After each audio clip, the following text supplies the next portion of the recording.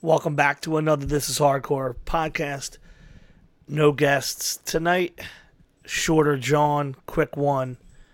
Trying to stay with the program here. Obviously, for those who do not know I hadn't listened to the last two, cut my finger at work, got some infection in it on top of I've already had 10 stitches. So it's been a little bit of touch and go with the finger. Some days I come home and I got all the strength in the world and I'm ready to knock out fucking 50 emails and calls, and there's days where I come home and I'm just fucking wiped. Played touch or go with the couple people on the telephone, try to get an interview over the weekend, and Monday seemed like the best day, but it just didn't work out.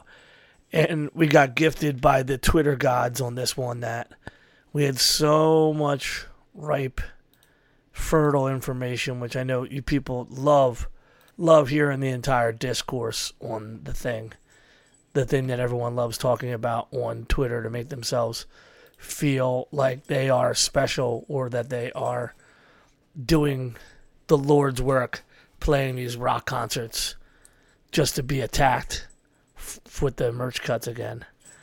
I don't get it. I don't get the point of going to social media and complaining about having to pay money. And the simple thing is the last one, I don't even know the band. I don't know of the band. I know I saw the name of the band. I saw the it's sort of irrelevant. The story is the same. Band wants to tour. People in the band want to make a living being musicians. They want to expand beyond playing small rooms that offer the side cut away from merch cuts, because they know the only way to be professional musicians is to work within the corporate structure that is AG and Live Nation and everything else that comes down the gamut of becoming a real band. No diss in any way to a band that is completely happy with the DIY spaces, and there's decades and decades of bands who, shortcut, step around the merch cuts by not playing those kind of rooms, etc. But, a lot of the people today that are tied into our scene want to kind of walk two dogs with one leash. Now, the person complaining on Twitter did not really come from our world, but it always shows back up in the feed, right?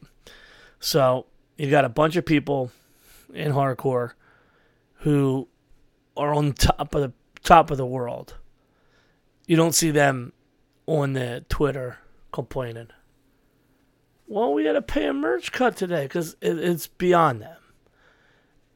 I'm making a good joke, but when you start playing stadiums, like I'm a big Iron Maiden head, so when Iron Maiden comes through, there's the circular stadium setup.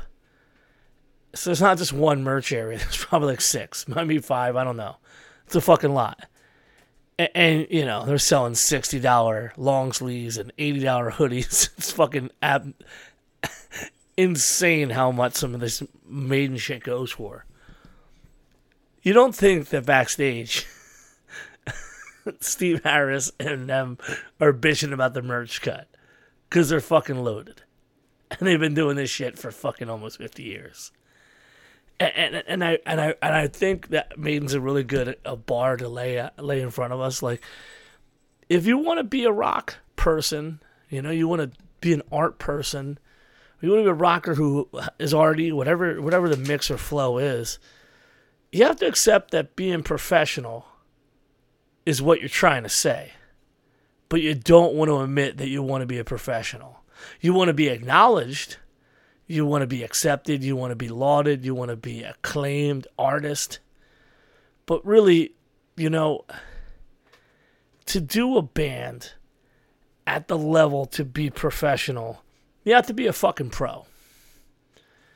And that includes getting up every day, putting time to the work, time to the communications, and then do the damn thing when you're on this tour. And if on tour you're playing these shows and this merch cut is so much of a fiscal problem, then you're playing the wrong rooms or you're doing something wrong.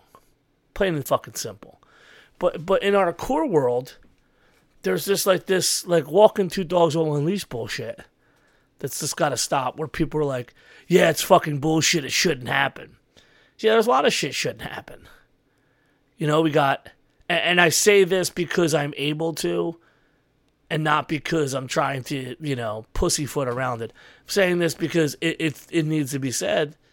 We've got friends in bands who are sponsored by energy drinks. We got friends in bands who have fucking Taco Bell giving tickets away for shows. We have friends in bands who had sponsorships with every kind of liquor, beer, whatever, and that'll come down the line later. And the fucking world still turns. Now, what happens in these merch cut arguments is like, it's just fucking bullshit. Why don't we get a piece of the bar? But a fucking promoter now, in a regular fashion, for long enough to know that one of the worst things you can do in the venue, promoter, show world is start asking for revenue from the bar. It's kind of like, I'd rather the fucking club say, you keep the door, we keep the bar, and let's not talk about who made what here. That would be the fucking best way to do it. And a lot of times, the old school ways, that's what the fuck it is. Don't tell me about your bar. You don't worry about my fucking door and who I'm paying the bands to. That's the best. But what happens is people laud themselves looking for people to jump on their Twitter side. Like, they're going to go to the next show and say, hey, see, we had 300 people like this tweet that says it should be okay for us to not pay merch cuts, bro. And the guy's going to go, well, yeah, there's a Twitter band that just played here last week. They had 1,200 likes and they still had to pay the fucking cut. Deal with it. And I'm on emails from time to time, not as much as like an every week thing, but there's a couple shows we do with these in co-promotion settings where bands we work with play the bigger rooms, and you see, or I've seen, so I can speak to you, and we, meaning I'm telling you, we see how a negotiation is made. So the band acquiesced for no merch cuts, and then the promoter says, we can do this, but we're going to need you to do this. And then the agent says, well, yeah, my band really doesn't want merch cuts, so let's make this happen. I don't think everybody's in the same fucking the situation. So I want to sometimes, when I see these fucking things, go, how many fucking people are you playing for? Because in these 1,200 to 2,500 rooms, it seems like this merch cut thing is just a matter of how well your agent navigates the fucking rough seas of the bigger world of booking shit. And why do I have to see this quarterly? Why am I seeing another fucking band pontificate and act like it's like they're like this is just destroying them financially? Yo, you know what destroyed all of my bands financially was us not being good, B, not knowing how to manage our money, and C, not being smart enough to make a shit ton of merch back when there was no merch cuts. No, I mean seriously, like, in this modern age where everybody tours in a dope vehicle, everyone's got a trailer, everyone has that fucking merch kiosk with the fucking iPad, and everyone wants the Wi-Fi code and shit. You guys are pretty fucking high tech, and you guys are so far ahead, and there's so much more bitching on the internet about it too. Bands literally crawled through this shit to get to the point where someone can sit there in a backstage room on a show they had no hand in booking, on a tour they had no hand in deciding, routing. They probably were kept out of the conversation as to who is also on the bill. There's also probably plenty of times where these people who are bitching about the merch cuts also happen to have nothing to do with the fucking bartering because they're playing 1 to 3 out of 5 fucking bands. And it's just like this stupid dog whistle to get people all fucking hyped up. And the simple thing is this, is really where you stand in the position that you are working in. As a whole, as a hardcore person. This is also a lesson I'm saying back to myself. About this fucking podcast, about these flyers, about this shit that we're working on now.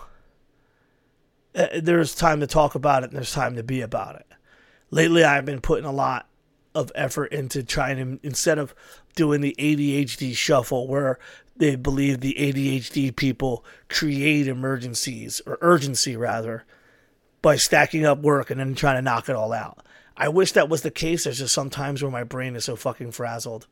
Or like this week with this finger. You would think that I broke my damn leg with how sore my body feels in my left side of my body from the stupid finger and the open wound and the infection. But there's this time where I have to put some inkling of effort into this shit every single day. Otherwise, I'm going to just one day be excluded from the game because I didn't do the fucking job on point and on time, and this shit's not successful enough.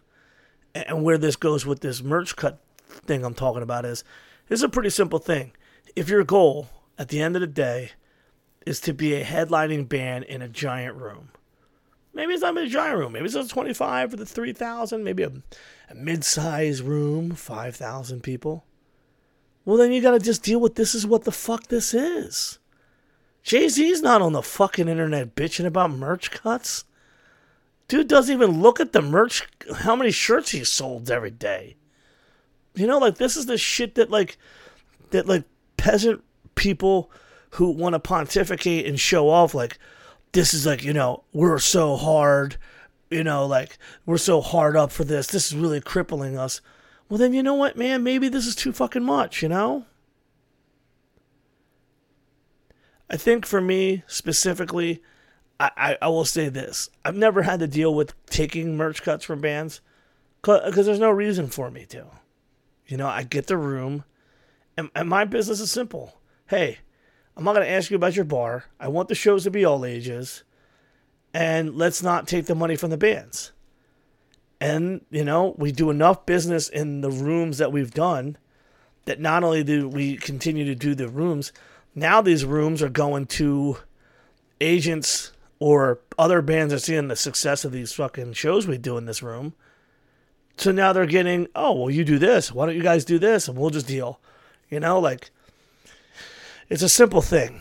And I think that this just kind of gets trapped in the, like, a constant stupid cycle. So if your band wants to get bigger, you're going to expect to have to deal with the devil constantly. In fact, you know, there's that whole thing about the guy who sold his soul at the crossroads to be the greatest rock musician of all time.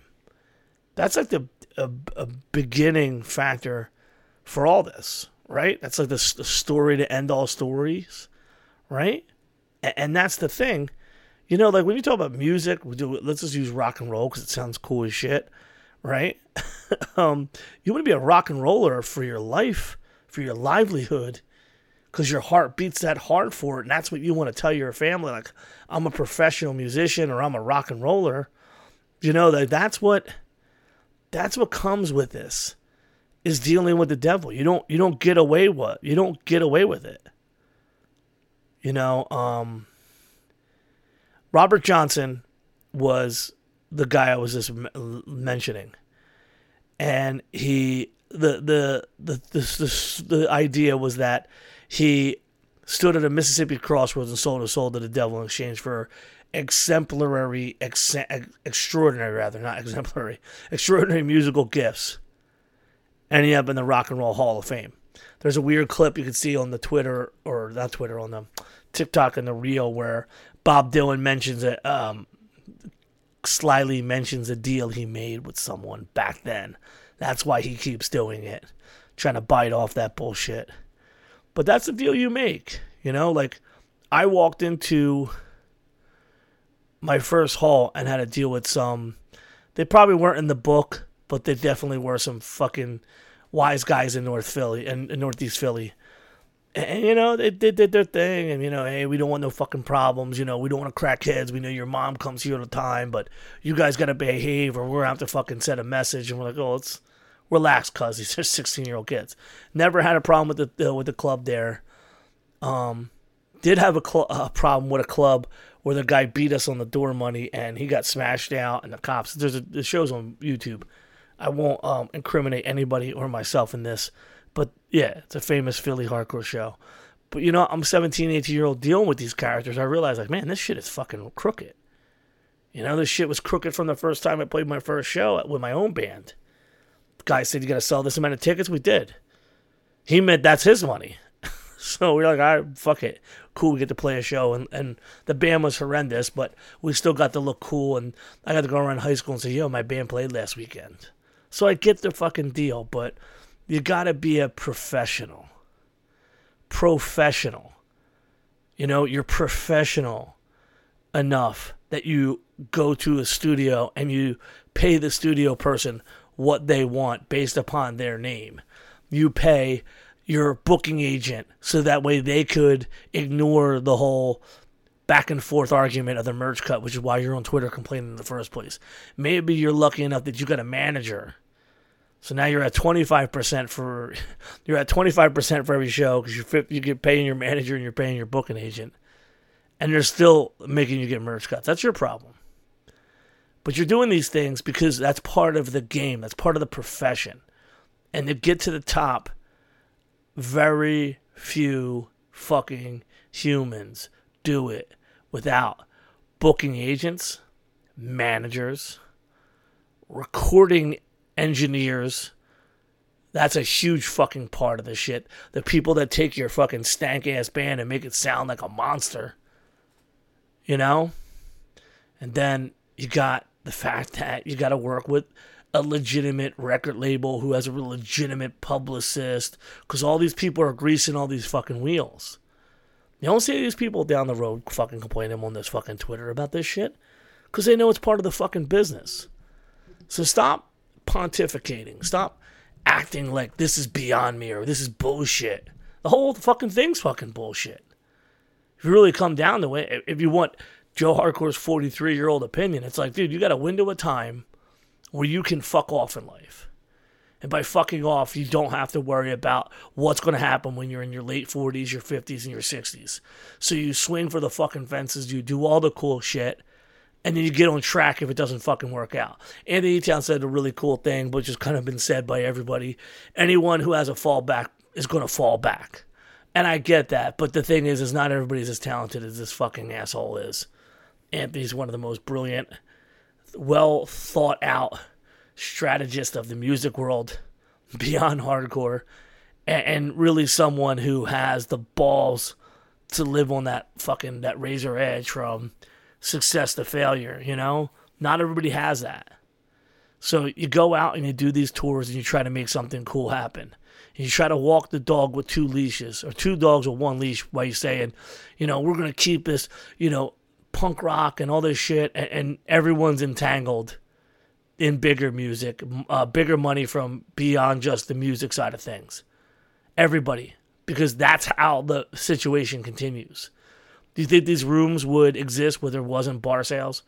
You think that these rooms or these big festivals would happen if these corporate people that are spending shit ton of money and just trying to make money? You know, like, this whole world of music is corporate owned at this point. Very few things are completely independent. And the few things that are really well known on the internet is because they're iconic, they're legendary, they're fucking stalwart veterans of the battle of staying DIY, the battle of staying non-corporate, the battle of keeping it regularly priced, reasonably sourced. Not everybody's going to be Ian MacKaye and Discord. That's a fucking legacy. You know, not everybody can do this shit because it takes 40 fucking years or 50 years to fucking do. The way this shit works is you have to deal with the fucking devil. And so, you know what? I don't care if your dumb band has a fucking sponsor. Now, if someone starts having, like, I've never been a big fan of cigarettes, and thank God I've never smoked one, but, like, it would be really corny if there was, like, a band like a hardcore band with like a cigarette sponsor. That would be like, ugh, gross to me. But it is what the fuck it is. Thankfully, we don't have that. I think vaping's right up there with the stupidest looking thing ever. But if that's what a band gets, then they can get them further down the line. The vape money covers up the fucking merch cut money. Fuck it, whatever. Whatever you guys want to do. Me, I'm going to tell you straight. The bands that I know who are kicking ass, I never hear them I never seen them. I never hear them complain about merch cuts. It's just part of the fucking deal. It's the deal of playing the fucking room in front of so many fucking people, and the real motherfuckers probably don't even know what they sold in merch. Goes back to other diatribes previously on this where I bitched and said that everyone's worried too much about who sold what merch, how much money they made in merch. Everybody's worried about too much business bullshit, but not even learning how to do the business. Want to do this shit right? Shut the fuck up on Twitter. Plain and fucking simple. Now, saw some shots. Had to dodge a couple shots from a couple homeboys who are upset that this Pabst Blue Ribbon is going fucking hard in the hardcore. The irony is deep because it's like, yo, the same people who have homies directly in a camp that were psyched about touring with like major acts, major acts, legendary major acts that get paid millions of dollars. You know, everyone wants to be on the team or friends with the team or can at least get on the guest list with the team who's playing these big rooms. I'll leave all names out because that way everybody's an innocent victim here and nobody has to come back on me. But, you know, if you got people in your team who are trying to get to the point where they're playing the stadium and they're trying to be the next Iron Maiden, you need to shut the fuck up about what the fuck Pabst Blue Ribbon is doing for anybody in hardcore. Because it's not John fucking Pabst Blue Ribbon sitting there stroking his balls thinking about how he can manipulate the young kids in hardcore. You know what the fuck it is? It's Carlos Ramirez. Black Army Jacket, New York fucking hardcore. Around before you, around after you. While you guys are going ahead and signing them corporate deals, this dude did his own fucking website, and he talks about bands that none of you motherfuckers share on Instagram, none of you share on Twitter. This dude goes out there and does this shit for the love of fucking hardcore, and his day job is PBR. So he sits there and he goes, let's work with a fucking punk rock swindle here. We're going to take a bunch of cash, we're going to give it to bands through the people that are doing these fests. That way everybody fucking wins. That's the fucking punk rock swindle. You get a guy like Carlos Ramirez who's working in the fucking field at Pabst Blue Ribbon, and he's like, yo, tied down. You guys are killing it. Here's fucking money. Now take this and make some fucking t-shirts. Don't give us that. We don't need to get paid any money back for this. Take all the money from the t-shirts. Yo, we're going to give you beer cheaper than you'll ever get. Give it to the club so they sell it. That way we can take some of the beer, we give it to the bands, and it's all good. You know, I get the fucking legacy of the it's okay not to drink. But, you know, we're dealing with a fucking really goofy fucking hardcore scene right here where I don't even see kids really fucking X'd up a lot. And you got kids who literally are fucking vaping and fucking goofball shit through the whole fucking show. At DIY spaces where I was supposed to have smoking on the inside. That's a whole nother fucking thing. But if someone is so soft in their heart and so fucking weak-willed in their convictions that sitting there and seeing a t-shirt that says it's okay to drink is going to like Cheshire Cat from fucking Alice in Wonderland like mesmerize them and they just go over and break straight edge because that fucking PBR's in there. They were never supposed to be straight edge in the first place and they could kiss my fucking ass. In fact, I was making this kind of parlay joke, and it's just like a warm-up for what eventually I would record here now at the fest. Like, you know what the good thing about all this Pabst Blue Ribbon sitting around here is? Someone soft enough is going to make the deal with the devil. Someone's going to sit there and go, you know what? Fuck it, it's right here. I got to drink it. I'm going to break right now. And that's what I want. If all you soft fucking straight-edge people right now are like one nudge away from breaking shit, just do it. Get it over with. Get away from us. Sell your merch. Sell your records. Get out of here. Go sit on the other side and tell everybody, yeah, I was like straight edge till like right after the pandemic when I found shows and then I stopped for a while, you know. That's what I want. I want Pabst Blue Ribbon to push these little edge lords. That's super funny. That's because it's not the right term at all. I know Bob Wilson probably laughing going, dude, it's not the right term. But yeah, like straight up, if you're a straight edge dude and this Pat Blue Ribbon thing's gonna push you over the edge, you ain't straight edge. So just get the fuck out of here now. But back to the point is, Pabst Blue Ribbon is an American-owned company. They got less than 300 employees, so they're smaller than some of the fucking record labels and fucking booking agents that your friends have.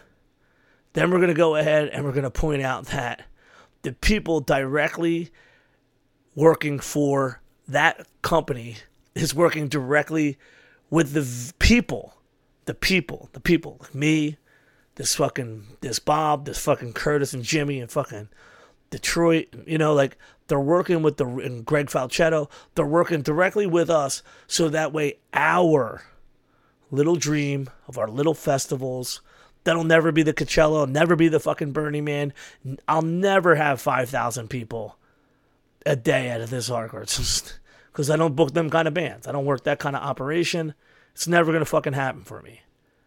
I know my place, and I'm lucky that a Pabst Blue Ribbon could come in, print us some t-shirts, let us make a little scrattle, put it back in, then the bands get a couple beers, they're happy as shit, and it all works the fuck out.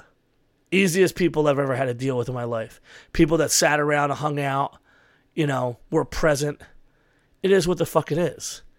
And again, it goes back to the internet and posturing and all this nonsense.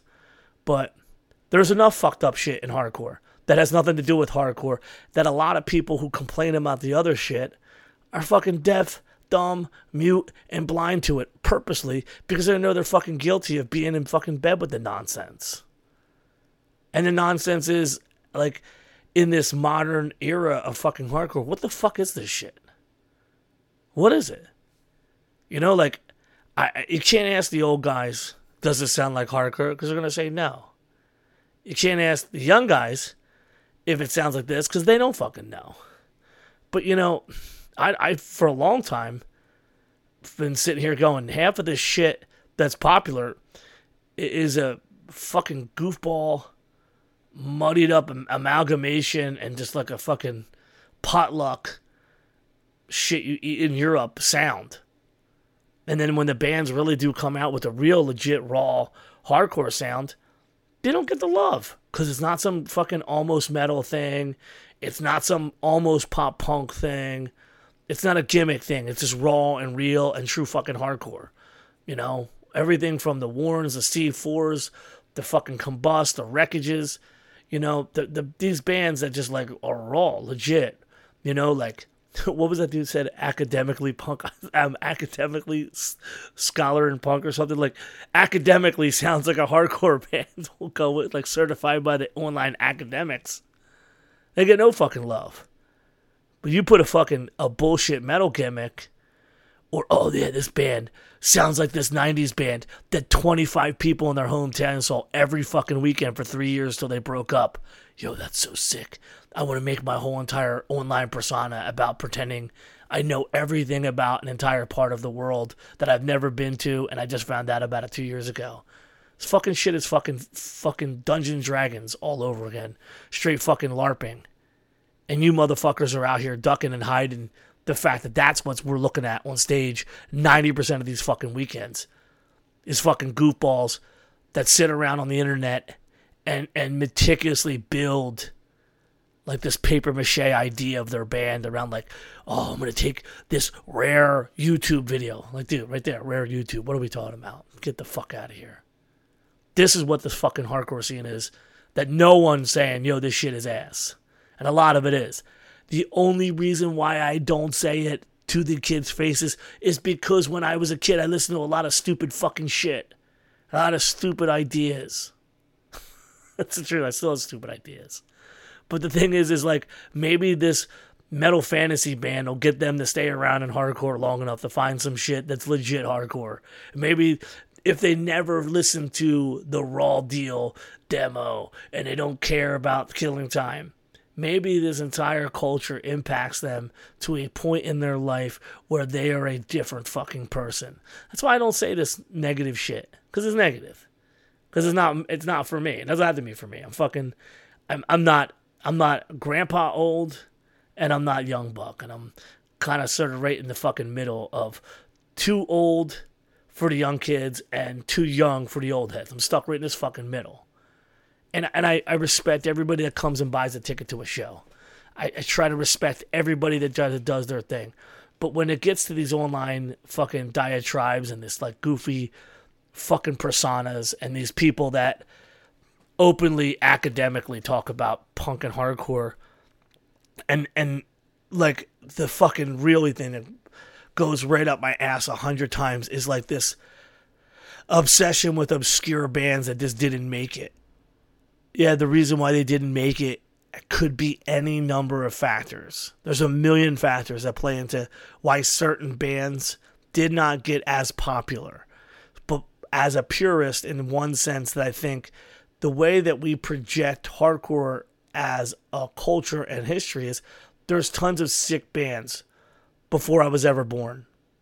And we're talking like the 1970s, because I was born in 1980. They were probably sicker than some of this crazy shit that we all fell in love with. But they just never fucking got there. Never fucking got there. And that's the end of the story. But trying to big up some band on this YouTube shit. And like I saw this tweet, and it was by the same group of retards that I fucking unfortunately look at on Twitter all the time because they're always saying stupid shit. They're like, band was sick. They did a Stout cover and a No Retreat cover. And it's like, dude, why are we talking about this shit? Like, Stout was cool, but you know why they're not that cool? It's because they don't play now. It's a pain in the ass to get them to play. I fucking hate that. When the old guys are like, yeah, we're still around. I can't do it. Oh, we can't do it. Oh, we can't do it. Well, you're not really around. You got your name right there, but you're not really in the game. You know, Stout was cool, but, you know, they never did a world tour. You know, they never had to worry about a merch cut. You know, No Retreat never had to worry about no merch cut. You know, these bands were fucking showing up with one t-shirt. And yet today's hardcore scene is micro-focused on these bands that had a impact in the direct human beings who saw them. And then when this fucking internet thing became the entire internet, as they were saying, that's like the commercials for anybody who remembers in the late 80s and the beginning to even in the 90s, like the information superhighway. I'm like, yeah, this shit ain't never coming. And then once it came, it ruined everything. Because there's information going so fast, you can't even process it. People can't process that these bands were not now. These bands aren't now. Now, anybody knows about every single band ever if you're just smart enough to dial in, type. Oh, that's the band, and then they know it about the band, but they don't know. Not everybody had Spotify. That's another big motherfucking thing. Goes all the way up the ass. You're going to complain about a merch cut, but you got your records on Spotify, and you're steady bragging about monthly users. Well, we got like 10,000 monthly users that don't pay you shit, you jerk off. Snoop said it best. He's like, how do I got billions of plays and I don't got millions of dollars from these plays? And that's the truth. You're going to sit here in one hand, complain about playing in a rock area where bands go to look good on the marquee, good on the number system, which I'm going to get into in a second, and bitch that they have to do a merch cut. For those who don't know, the best thing that a band could do professionally is to go ahead and work their way from opener, local opener, to regional support, to tour support, and then eventually when the band just says, just a record coming out, let's do a headliner and see where your numbers are at. And then it's like, bing, bing, bing, 200 persons, 500 persons, 1,000 persons. When you're getting to the point where you're playing these clubs, they're somewhere between 650, 1,200, whatever. That's usually where the merch cut stuff starts really whacking people.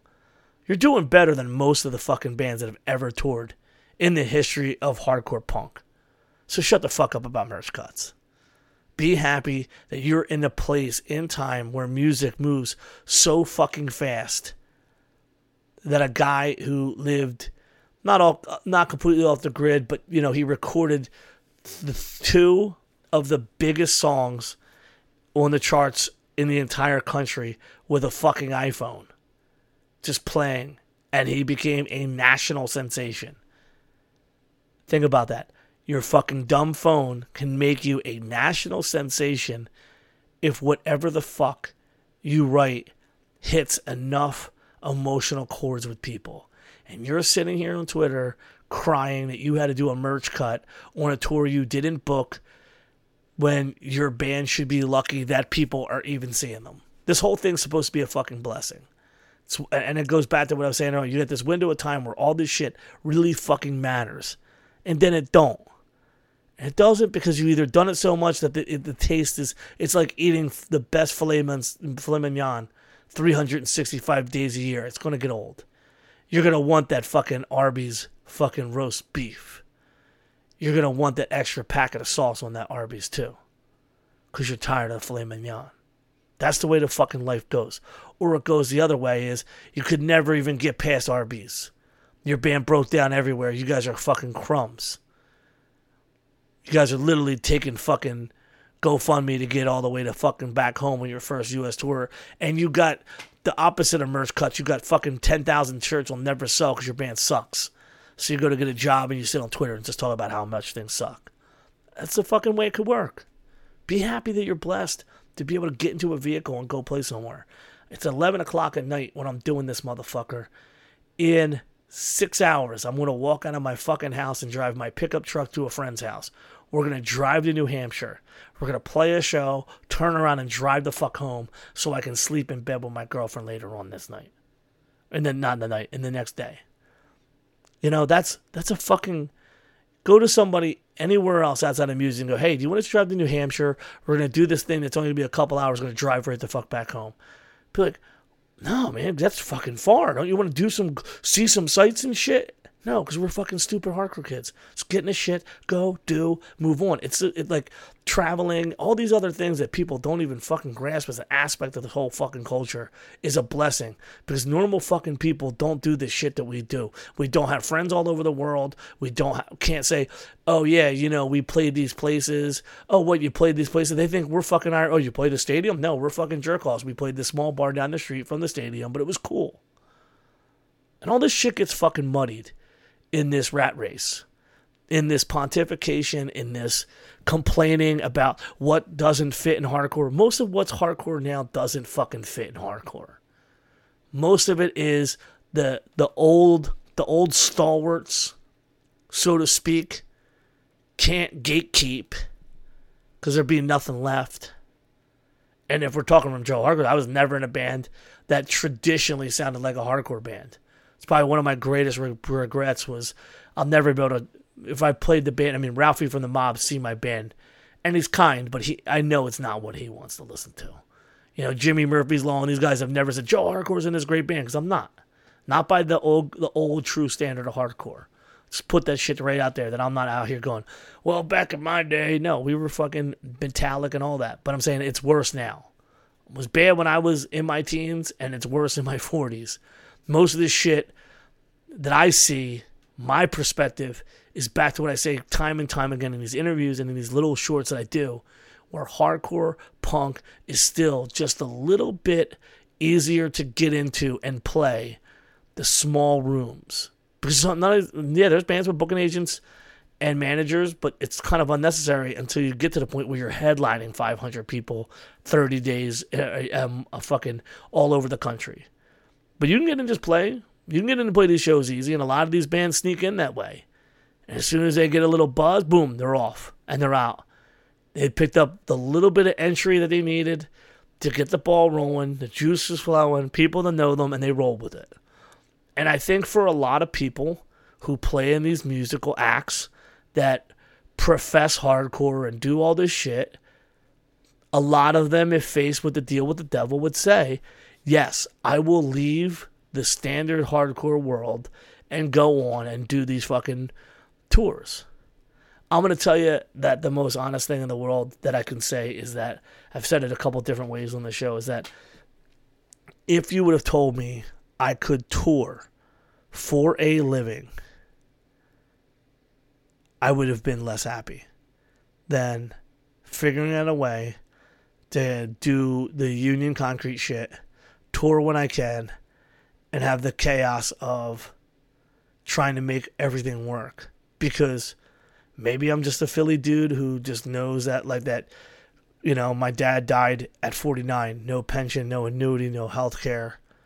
He was a crumb, so it is what the fuck it is. But, you know what I mean? Like, the good guys in our neighborhood always told us, get these union jobs with these pensions, annuities, and these health cares, because when you're older, you're going to need it. And I never wanted to stake everything. I didn't want to take all the chips and slide it over onto the board and make these deals with these devils that this is going to be my life. When I knew from 6 a.m. to 2 p.m., sometimes, different hours, I can go out and make more money than the people who are doing this deal right now are going to do. Might take me my entire career, 35 years, but I'm going to make more money for myself, have all the things I want, still be able to be a hardcore dude, still be able to put on hardcore shows. Now I get to talk into this microphone, which is so fucking weird, and I still get to do all this shit. That's the deal with the devil I wouldn't make. But when I see these people out here trying to deal with their deal, they're not playing it fair. They're not playing it right. They're hiding cards. They're especially in the hardcore world. Now, some of this stuff that I talked about earlier came from a whatever you want to call it, rock or fucking whatever, more bullshit. Whatever bullshit that band was on was some bullshit. I don't even want to fucking define it. But, a lot of these fucking people here that when they show up, we give them the gold treatment as we should. We show them the ropes as we should. We build their bands up. We support them. They learn the ropes. They do their thing. And then, boom, they're off, and they're already off. And they're thinking machinations. They're thinking literally like MacArthur, Rommel level, fucking plans upon plans and strategies to take over the fucking world. And then, boom, they're just dying to escape being lumped in as just like a hardcore band. It's every fucking dickhead's dream. And you see the bands do it time and time again. They build up. They're everyone's favorite. They self-inflate their egos. They fly up like the fucking hot air balloon, and then the fucking bubble pops. They pop back down. Maybe they do the record that you want to hear again, but it doesn't sound as well because now they're all looking goofy. Or maybe they don't play that one song because, they don't like it anymore. You've seen this shit so many times. That's the shit that made me just never want to be that. I know I'm not talented enough. I could just real rap. Not talented enough. I like eating cheesesteaks and hanging out with the homies. I like coming home from tour and just getting back into reality. I like being up before the sun sets, or being up before the sun rises, working when the sun drops down in the winter. I like being outside. I like working with my hands. I like going home feeling like every part of my body's sore, but that the check will be worth it. These are the things that were ingrained in me before I started playing in bands, like on a serious level. I played in my first band, and then I took time off, and I started working outside with these Irish dudes, getting $60 a day, doing stucco, getting made fun of, working sun up to sundown for $60 a day.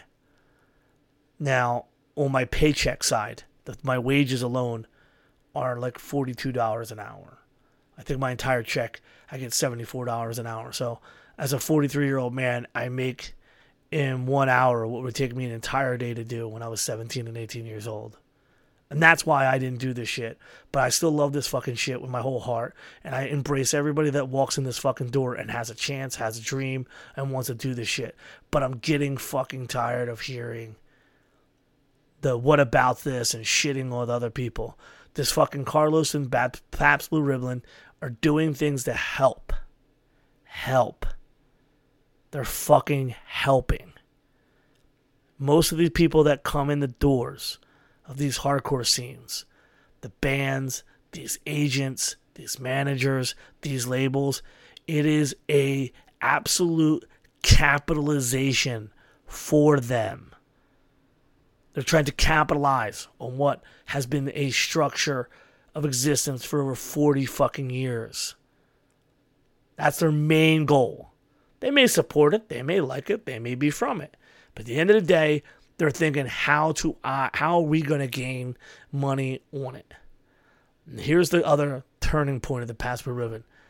Whether or not they gave us the money for the fest. To do this, I would say the same stupid shit because I don't have control of what fucking dumb beer or liquor is sold at the venue, but I know that they sell Pabst Blue Ribbon. So for one fucking time in my entire stupid life of doing these damn shows and fests, the fucking beer that's sold at the venue that is making the venue more money than I ever made off of the fucking thing, we're getting a little, how you doing, Joe? Let's keep you guys in operation. You know, the Pabst Blue Ribbon money is going to be making sure that I'm going to have a full fucking operating office. Shit. So that way everything's going to be, what did the kids say, on fleek or something? Like, this shit is going to be a lot more organized. I had a bad August. This finger ain't helping, but the things that we get subsidized, or the extra money that comes in, it doesn't go for me to buy a new truck. It's going to go to so that way I can print more flyers and we can get more shit and we can have better software to make better flyers and do the things we need to fucking do. So these whole things continue to go because that's what happens when you have a small fucking operation. I like to call it a business because I'm really bad at being a business person because at the end of the day, I just want it to operate and continue. I want this whole thing that I do, been doing, to operate and continue. These things that I get from something like Pabst Blue Ribbon is a lot less evil than working with some dickhead band for 2 years before they decide they're going to blow up and then they don't talk to us anymore until they do their record that everyone loved and then they say, hey, do you want to help co-promote? It'd be great to see you guys again. Now, I'd rather take some money from Pabst Blue Ribbon so we have some more shit in the office. I know that I could shake the hand of the guy who helped us stay afloat and make it happen. If there's any more questions or anyone who want to come on here and debate with me, I would love to have it. Hardcore is in a fantastic, amazing fucking place right now. And what happens is people start picking at bullshit and start making mountains out of molehills of their own making. You've never seen anybody in these older bands deal with this shit because they either don't deal with it because it's so fucking hard ingrained in them that they won't play a show with a barricade. They won't play shows. More bands will not play shows with barricades than more bands will play shows and not do merch cuts. Because at the end of the day, the barricade is the show. Some bands deal with it. Some bands fucking won't deal with it. The bands that do the merch cuts, they'll be, it is what the fuck it is. At the end of the day, they might not even be the people selling the merch that day. But I'll tell you what, I've had some of the biggest bands in the history of punk rock, aka Cox Bar and shit like that. They never complained about anything. Their people serve merch. They do what they gotta do, and they're fucking kings on the planet. And I gotta look at this Twitter once a fucking month and see someone bitching. And again, if you're upset that bands are getting sponsored by things, you know, I don't know what to tell you. I think anything that matters, it's just a little goofy.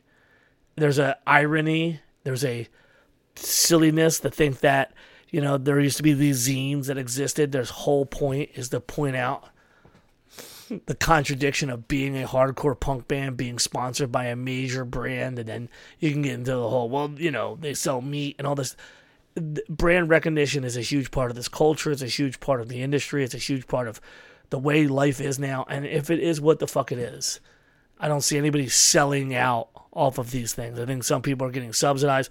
I think some people are junior rock stars in their heads from the time they were raised. So it just doesn't surprise me that they end up being in these special bands, or they end up being these special creatures in our little scene. And they love to flaunt in front of everybody and act the way they act. And I know how to describe how they act because you know who the fuck I'm talking about and what the fuck I'm talking about. And it's been that way for 40 years. There's always these special people that just want to flaunt around and just be above everybody else and be like, you know, the belle of the ball or whatever the fuck it is. And those people will have no problem working with the shit. And there's people who are die hard, ready to fucking scrap it out. I'll never take this money from this bullshit fucking company. Fuck you. That guy's going to be miserable forever probably, and probably still spends the money behind your back. He goes to that place at 1:30 in the morning because it's the only place that's open and gets a taco. You know? It's the way it works. People are fucking crazy. I love hardcore punk. I hate this stupid shit. I hope I didn't talk too long for you. And next week we will have some much cooler shit than what I just said. TIHC podcast, PhillyHCShows.com. Once again, this is going to be the craziest couple weeks of hardcore shows that I've seen in a while, and it sounds like it's going to turn into a couple months of hardcore shows. So wherever you're at right now, you're probably going to see one of the best times for so many fucking shows, so don't sit in the house. Go see some shit. Bye-bye.